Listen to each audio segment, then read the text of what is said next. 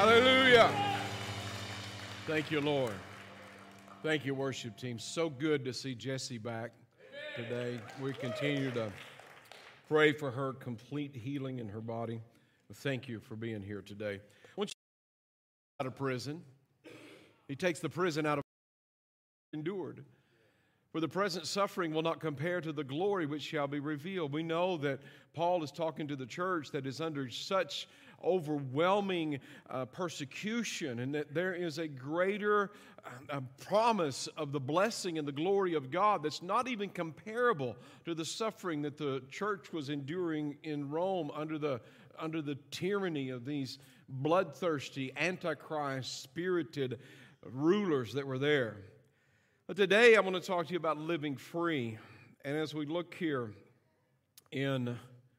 we're going to discover something. And I want to just go with me on a journey. I want you to look here in Luke 22, verse 10. And he said to them, "Behold, when you have entered the city, a man will meet you carrying a pitcher of water. Follow him into the house which he enters.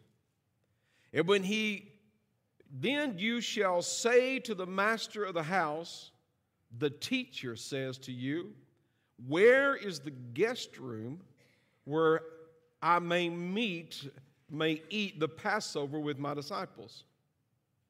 And then he shall show you a large furnished upper room, there make ready." Now go with me to Acts 1,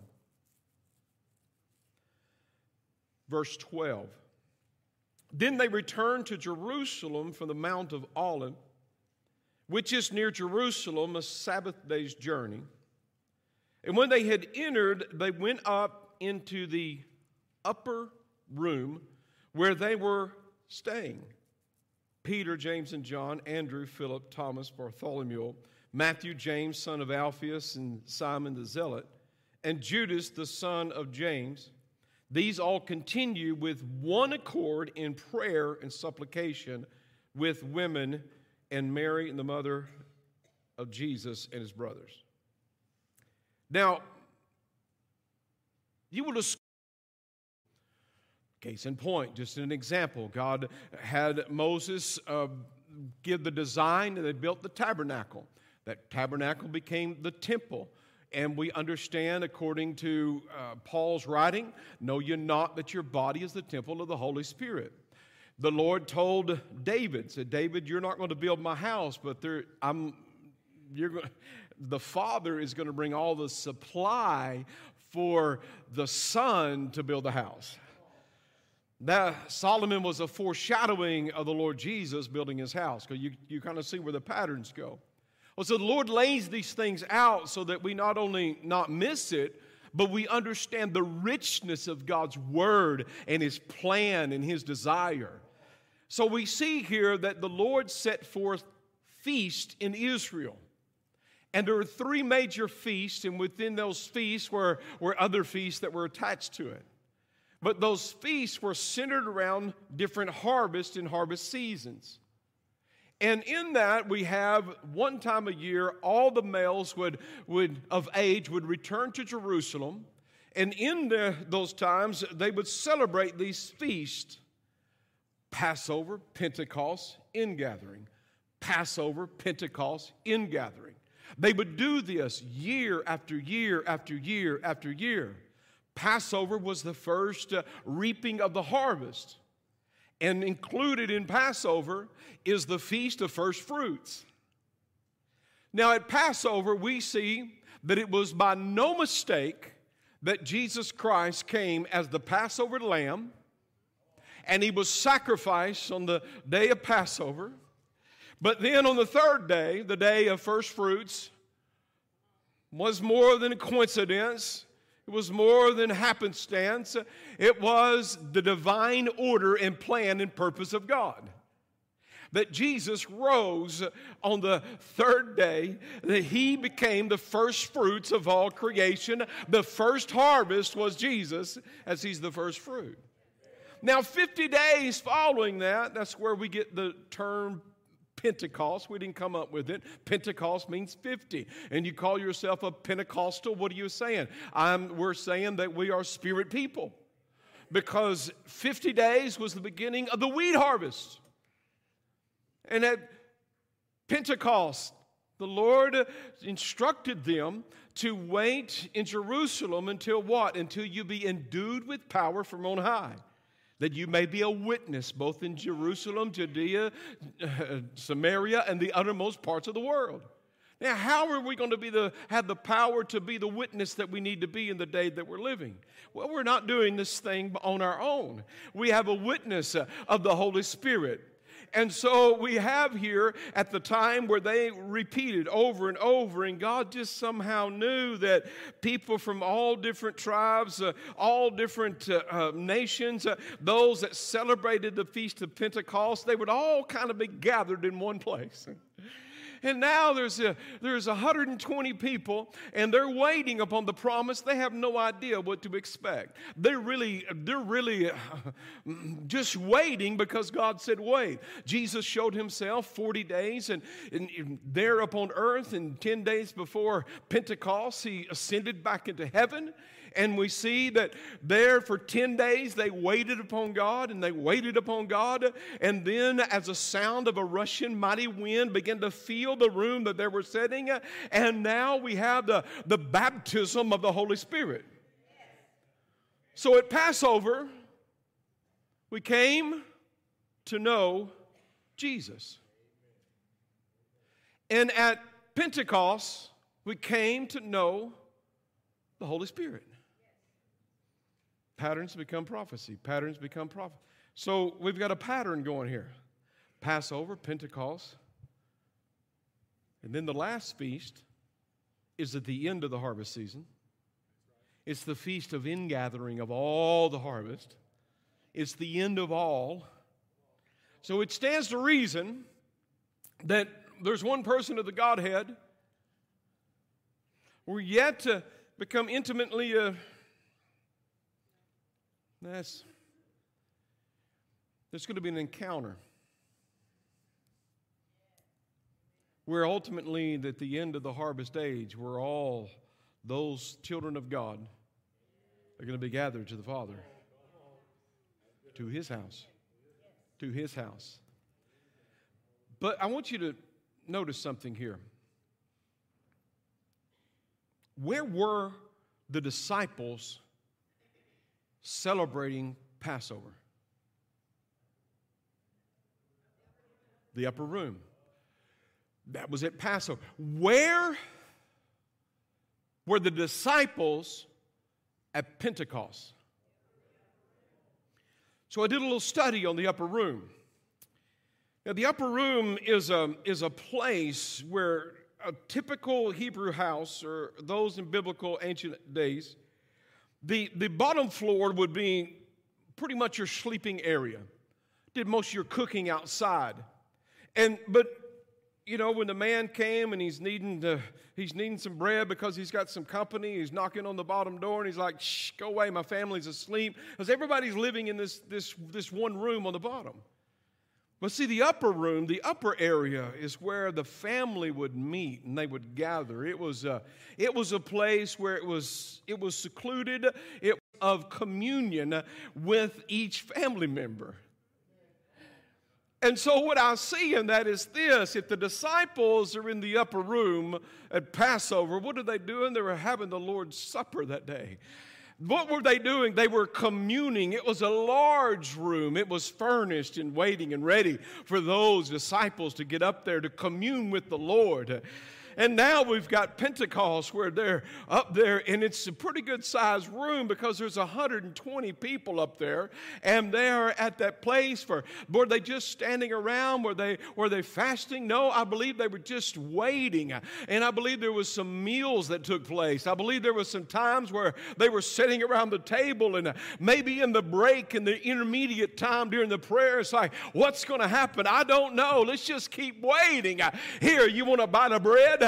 Oh, look, what do you think? I don't know, but here, you want to drink of water? They were communing with one another, waiting on the communion with the Holy Spirit. And God poured His Spirit out. And there was an awareness of the second of the Trinity, the Godhead, the Holy Spirit, and His enabling power. So it stands to reason if the disciples were in the upper room at Passover, the disciples were in the upper room at Pentecost, it seems to me that the disciples in the last day should be in the upper room with God. What does that mean spiritually for you and I? It means there is a communion that God is inviting and welcoming His church into. It is the place between heaven and earth. It's beyond the area of the lower quarters. It is a place that we find ourselves in. Because what we see throughout the ages of the church is there's been the knowledge of Christ and there's been a knowledge of the Holy Spirit. But I do believe that there is a knowledge of the Father that's going to be released through the sonship of Jesus Christ in these last days that's going to change and revolutionize generations and nations. I believe so much in it that I have banked my heart on the fact that God is going to reach this next generation in this city. In every city, God is going to move by His power and by His Spirit that this generation comes to know Him. Now, this is the text I want to read to you as we talk about living free and the revelation and the revealing of the Father. I want you to look at John 17. John 17. Jesus spoke these words, lifted up His eyes to heaven, and said, Father, the hour has come. Glorify your Son, that your Son also may glorify you. As you have given Him authority over all flesh, that He should give eternal life to as many as you have given Him. Now get this. This is the crux of the whole message right here. This is eternal life. That they may know you, the only true God, and Jesus Christ whom you have sent. I have glorified you on earth. I have finished the work which you have given me to do. According to Jesus' own word in His priestly prayer, what does He define as eternal life? To know the Father. John alone gives 118 references to the Father, to the Heavenly Father in the book of John. John, I would believe, would gladly and heartily say, I am dedicating this book by the inspiration of the Holy Spirit. I'm dedicating my works. I'm dedicating my labor and my life to what Jesus Christ meant and desired and wanted to bring to earth is the kingdom of God, so that the sons of God may understand who they are in the Father, in the Son, and in the Holy Spirit. See, God wants you to know Him. He wants you to know Him. Jesus came to reveal the Father. I'm telling you, I had conversation before life class, and then my wife just getting all over my message this morning. They even quoted the scripture, 1 John 1:18. Now, no one has seen God at any time until the Son came. The only begotten Son who is in the bosom of the Father, He has declared Him. That word declare is exegete. He has come. What is exegete? It is a critical explanation and interpretation. In other words, you think you may know someone, but the one who really knows them can give you a critical explanation and an interpretation. You may not always understand God. You may not always, you may have other outside information telling you why you're in your situation and who God is to you and for you. But Jesus said, look, that's not going to do. I will show up. I will stand on earth. I will declare to the humans, because I am human and I am God. I will tell you who the Father is. I won't leave it to somebody else to define me. I will define myself. So he's come to reveal. Why is that so important to you and I? Because, folks, the Father, we see this in sociological and psychological studies. You understand that the Father is the one who gives the identity to the children. Now, mamas, we had a great exposition on the birth of a child and how we fathers don't understand, and nor will we want to. Yeah, honey, you do you, okay? You gonna do you. First contraction in the first child, it lasted so long in the delivery room, and Andrea looked over to me and she said, I just tasted eternity. I stubbed my toe and I think I'm going to have to be delivered or something. Okay. But see, we find out that identity, Father, we play a large role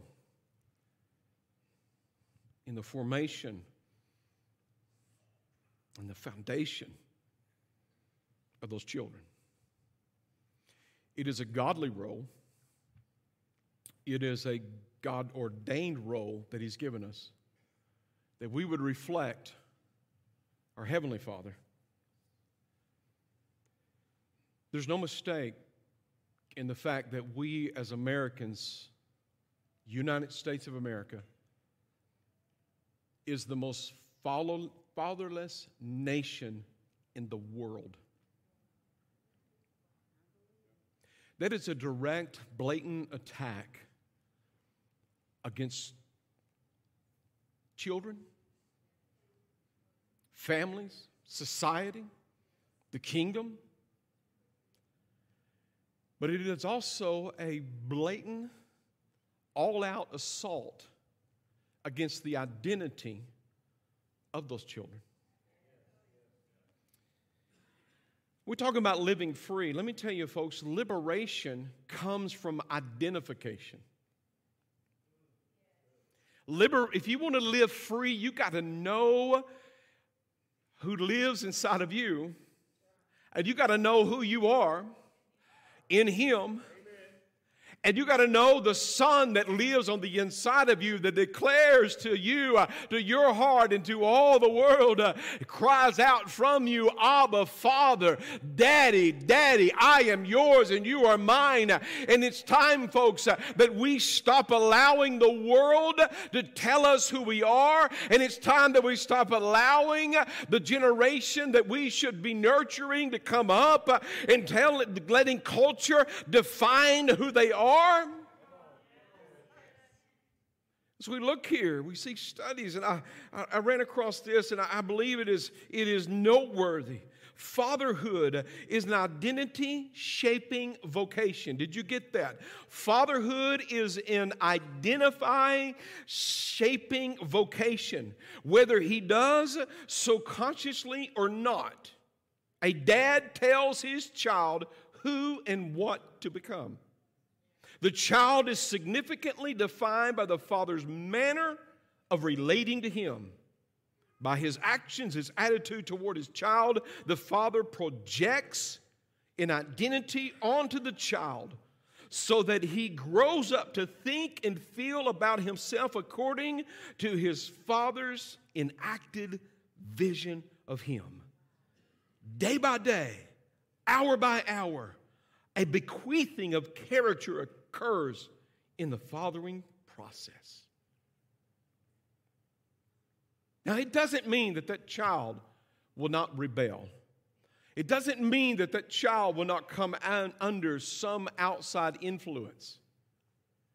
But our children have a greater chance of following in the identity. We can't make the choices for them. I would tell my children over and over, as much as I want to, I cannot make your choices. You are coming to an age and you will have to make the choice. God has children, but He doesn't have grandchildren. He has sons and He has daughters. It's a first generation each time. Are you hearing me? I wish that many times we could help others get into the kingdom of God by our sacrifice, but it doesn't work that way. You have to have the choice. You have to make the choice. But what I want to give them and pass on to them is a foundation that is firm and sure and planted upon the rock of God, because I'm going to commit to the level I want them to be committed. I'm going to pray to the level I want them to pray. I'm going to pursue to the level I want them to pursue, because I want to give them something that when they take it, it's not tainted. It's not weaved in brokenness and victimization. It's not a genome that comes from this earth, but it's a genome that comes from Almighty God, that when it's released in them, it causes them to take an identity that God has purpose for them. See, the identity, folks, textbook definition of identity is the fact of being who a person is. Just the fact of being who a person is. Well, I'm not this sexual orientation, I'm that sexual orientation. I'm not this, I'm that. I'm not this, I'm that. And before we start throwing stones at a generation who's lost their identity, we need to stop a minute and hold those thoughts. Because they were born into a world they did not create. The most profound blessing our spirit needs to receive and can receive is the Father's heart of God. This special creation of us, His special creation of us, His kind intentions toward us, His matchless love toward us, His glory revealed in us. This is the gold mine of identity and legitimacy from which to live out our birthright confidently and purposefully. Amen? So I want you to see something as we look a little further in this study here. We'll get back to this in just a minute. I want to make sure I hit this. You look up very simply and easily, you can see a reference of the upper room. I gave you 3 references, or 2, in which there we have Passover and Pentecost. You find out that Daniel went to his upper room when the decree was declared, you're not going to pray anymore. 30 days, you can't pray. He's like, I'm going to do what I did yesterday and the day before. I'm just going to I can't forsake my private place with God. I can't forsake that communion. I know I'm living in Babylon, and I know things are crazy, and I know there's culture all around me, and there's all these images of what I should be doing or who I should be, but I don't take my identity from all of that. I take my identity from the one who has identified me, and I'm just going to say I'm going to keep living in liberty, and no matter what it takes or what it costs. And so he goes back to that place. Let me tell you, I've heard those tell me that believe that, you know, the pre-rapture, the pre-tribulation rapture, that they just give their head and when they get into the tribulation. Let me tell you, if you can't get your butt on a seat, you're not going to give your head in the tribulation.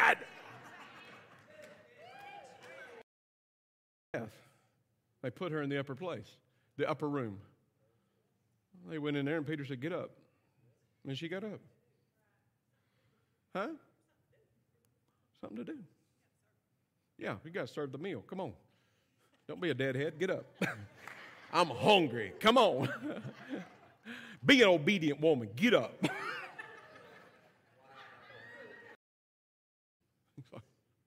If I've been with you, I enter into you and you become one with the Father on the basis of purpose and sonship. Amen? Another occurrence that takes place in the upper room. Elijah raised the widow of Zarephath's son in the upper room. Son dies. It's placed in the upper room. I want to get into the laid upon, eye upon eye, hands upon hand, mouth upon mouth. You're going to wake up, you're going to see different, speak different, you're going to act different. And then we have, and I believe that Elisha following Elijah, the son that was there, the Shunammite son, dies. And she takes her son into what place? The upper room. That place of intimacy, that place she had prepared. And Elisha did what Elijah did. And he raised that boy from the dead by the power who was seeking into deep sleep. He was overcome by sleep, and Paul continued speaking, and he fell down from the third story and was taken up dead. But Paul went down, fell upon him, embraced him, and said, "Do not trouble yourself, for his life is in him." Now when he had come up, had broken bread and eaten, and talked a long while, even till daybreak, he departed, and they brought the young man in alive, and they were all not a little comforted. Praise God. It seems to me more than coincidence that Elijah raises a dead son back to life, that Elisha raises a dead son back to life, and now we have in the New Testament context an upper room experience where now there is a raising of a son back to life. So it tells me God's up to something. Remember, what is the purpose of the upper room? The upper room is the intimate communion that we have with God. It is the knowledge that we receive. What is eternal life? That we may know the Father and that we may know the Son in whom He has sent. Now, as I look at the comparisons, we see that Elijah and Elisha, both boys, died outside the upper room and were brought to the upper room. But there was a boy, Eutychus, who was sitting too close to the edge, and he fell asleep in the upper room, and he fell to his death. And my heart aches with the fact that there's a generation that is sitting too close to the edge, and many have fallen from the place that the church should have been protecting. My God, if your gospel doesn't reach the next generation, you have missed it. If the children in this generation are not on our heart, then do we feel the heart of the Father? I got to get to the place, church, when there's a generation that has fallen because they were unprotected. And we don't need to keep pointing fingers at them and say, yeah, that's what you deserve. My God, in heaven, I know that this is not the heartbeat of the church because this is not the heartbeat of the Father. And folks, we got to fall upon them until they come back to life. And we take them out of that street where they had fallen and take them back into the room and let them hear the rest of the message. Paul was not being indulgent. He was about to go. He was going to Jerusalem. He was going to be carried away. He wasn't going to see them ever again. He had to take his place. He said, this is my moment. I've got to seize it. This is the one opportunity I have. I've got to give you everything right now to instill the foundation you need in order for you to accomplish the will of God. I'm not talking to hear my head rattle. I'm speaking life into you, an identity into you, because it's in the Son, folks, that we discover who we are. We discover as the Father sent the Son. For what reason? So that we may have the power to become the sons of God. John 1:14. The Word of God became flesh and dwelt among us, and we beheld His glory, the only begotten of the Father, full of grace and truth. Let's see. He gives us in John 1:12, as many as believe in Him, He gives the ability to become the sons of God, so that we stop. You know why the Lord, in the Word of God, it talks about idols, but another word they use in place of idols is image. And the psalmist says, as many as worship these man-made created images, they become like them. Their ears become deaf. Their eyes are blind. They are immobile. They don't move. All they are is motionless figures. What happens when we take our identity from culture? We lose hearing, we lose sight, we lose speech, and we become motionless images. And the Lord said, have no other image before me.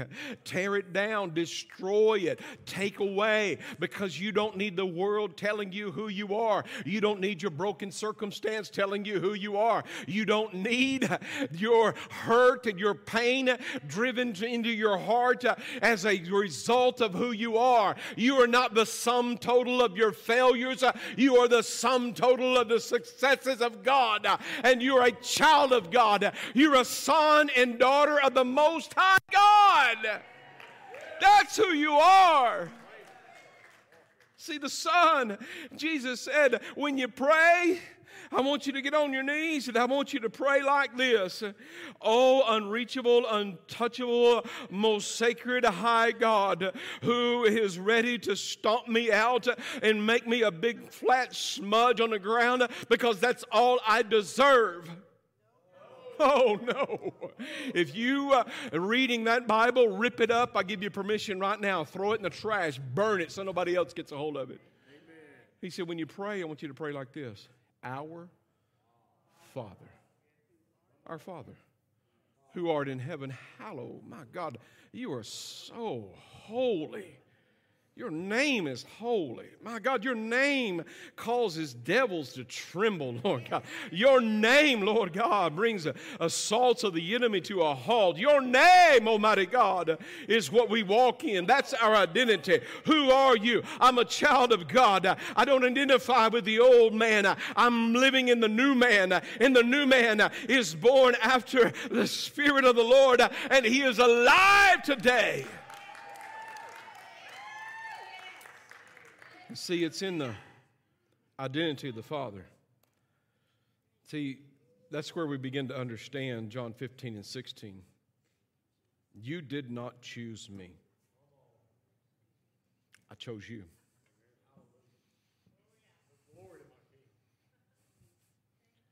Brian, you didn't choose God. God chose you. Andy, you didn't choose God. God chose you.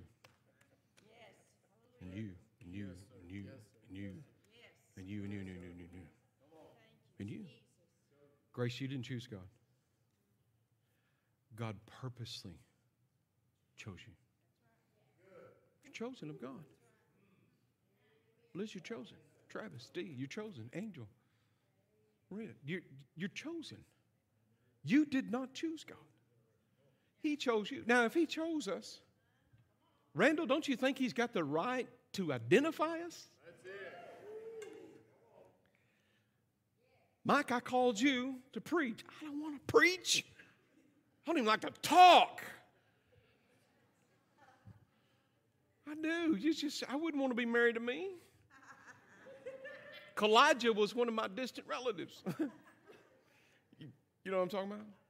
Wooden Indian. Kalijah. My mother was told one time she was on a job and she was supposed to be the greeter or something, and her boss called her, she's very quiet too, called her Kalijah. I thought, that's an honest assessment. You know, like, Lord, I don't want to preach. I don't even like to talk. Quiet by nature. I'm an introvert. I just like to think on things. Amen?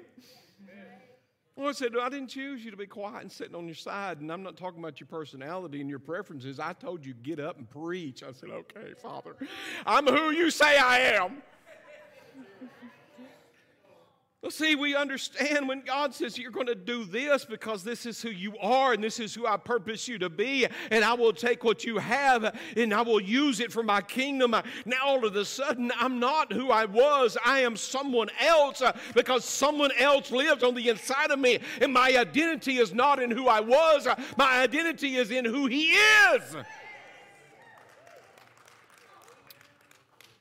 Jesus said, this is John again, John 20 and 21, and Jesus said to them again, peace to you, as the Father has sent me, I'm sending you. And Jesus laid down His life for those that, for the Father's sake. It was the very purpose of God, the Lord Jesus, to come to this earth, and He laid Himself down so that you and I may become the children of God, so that we can know who we are. And it's not what the world says we are. And there's a generation that is fatherless. And they don't have the natural foundation and the impartation of a father that would say, declare to them, you are this and not that. Or fathers that don't know the Lord are declaring to their children and bequeathing upon them, or they're not giving, but they are imparting to them an identity that's not real.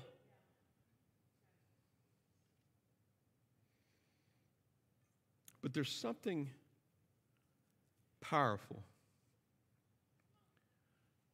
when you realize that natural fathers are just that. They're natural fathers. They should reflect, but they don't always reflect the Heavenly Father. And they can't reflect in the perfection of the Father. We know that. I wasn't even asking God one day in an altar service and pastoring First Church, and He just spoke it to me. I think I was in the altar, and I think in that moment so many years ago, I was just grieving over the loss of my father.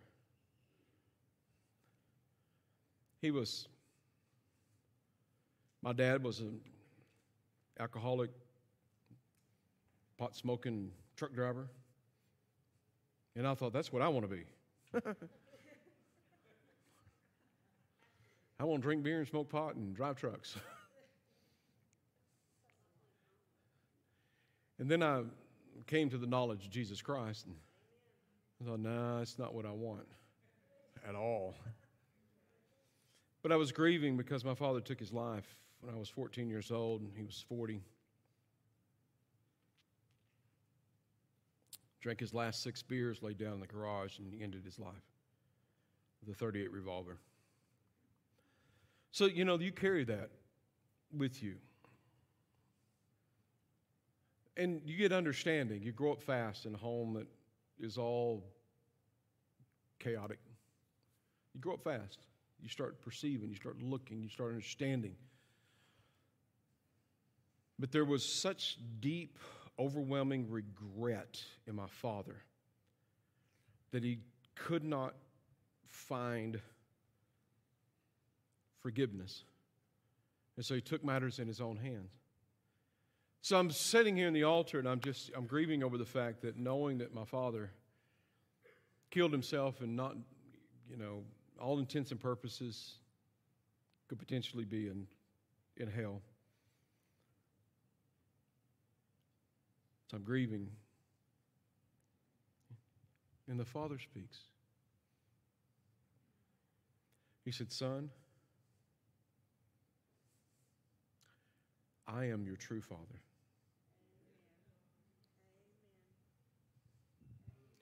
There was a formation of my inner self I cannot explain.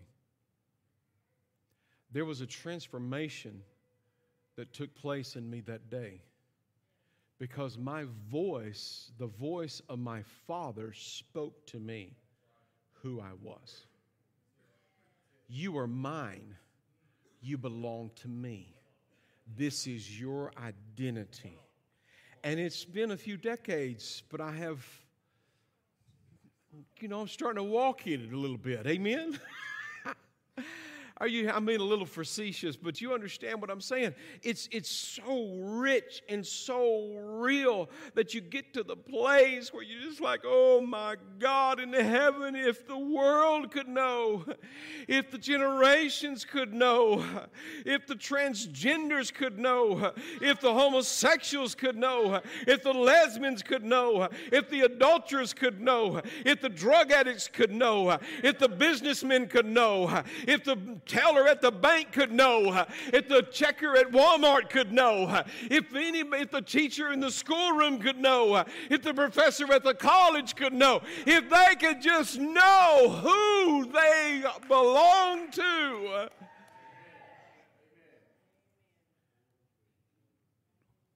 This is eternal life. That you may know the Father. And that you may know the one whom the Father has sent. There were 3 sons and 1 daughter raised from the dead in that upper room. Eutychus fell to his death from the position of the upper room. But the prophet went down. The apostle went down. That apostolic voice picked him up, carried him back to his rightful place. And I don't think Eutychus perched himself in the window again. Just a guess. Just a guess. And I think there was a few parents that are around like, boy, you ain't get over here and sit down. This ain't happening. Death bite you once. Shame on death. Death bite you twice. You're all on your own. Amen. I'm going to go back to, as the worship team makes their way up.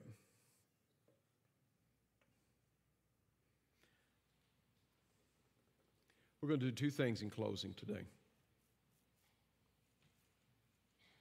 I'm going to pray over the team before this going to Mexico.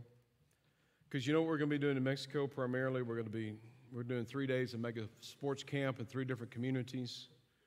We're just going to be sharing the love of the Father to children. We're going to have 3 church services for adults while we're there in 3 different villages. And what will we be doing? We're going to be sharing the love of the Father. But this morning, the Father spoke in this room to someone in this house. I think many someones. He senses your brokenness. He senses your brokenness. And He wants you to feel and know His love. He wants to embrace you. There's a gentleman sitting in this room today. I won't call him out because I didn't ask permission.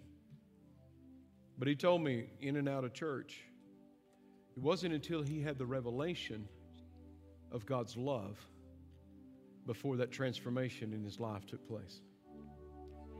What I'm offering you today is the heart of the Father reaching out to you to reveal to you His love for you. And for you to take your identity in that love and nothing else. Amen? I want you to stand all across this room. Father, we magnify your name. Holy, holy, holy is the everlasting God. Holy is the everlasting God. I'm going to make the appeal this way. If you need to be embraced by the Father's love, then I'm going to ask you to come on down. You just need the embrace of the Father's love. Take your identity. Just come on down right now. Come on. Come on. Come on. You just need Him to wrap His arms around you and say, I love you. I chose you. You're mine. You're mine. This is who you are. You are mine. You don't belong to the world. You don't belong to the devil. You don't belong to your mistakes. You belong to me. You are mine. I need some men and women of God to do this.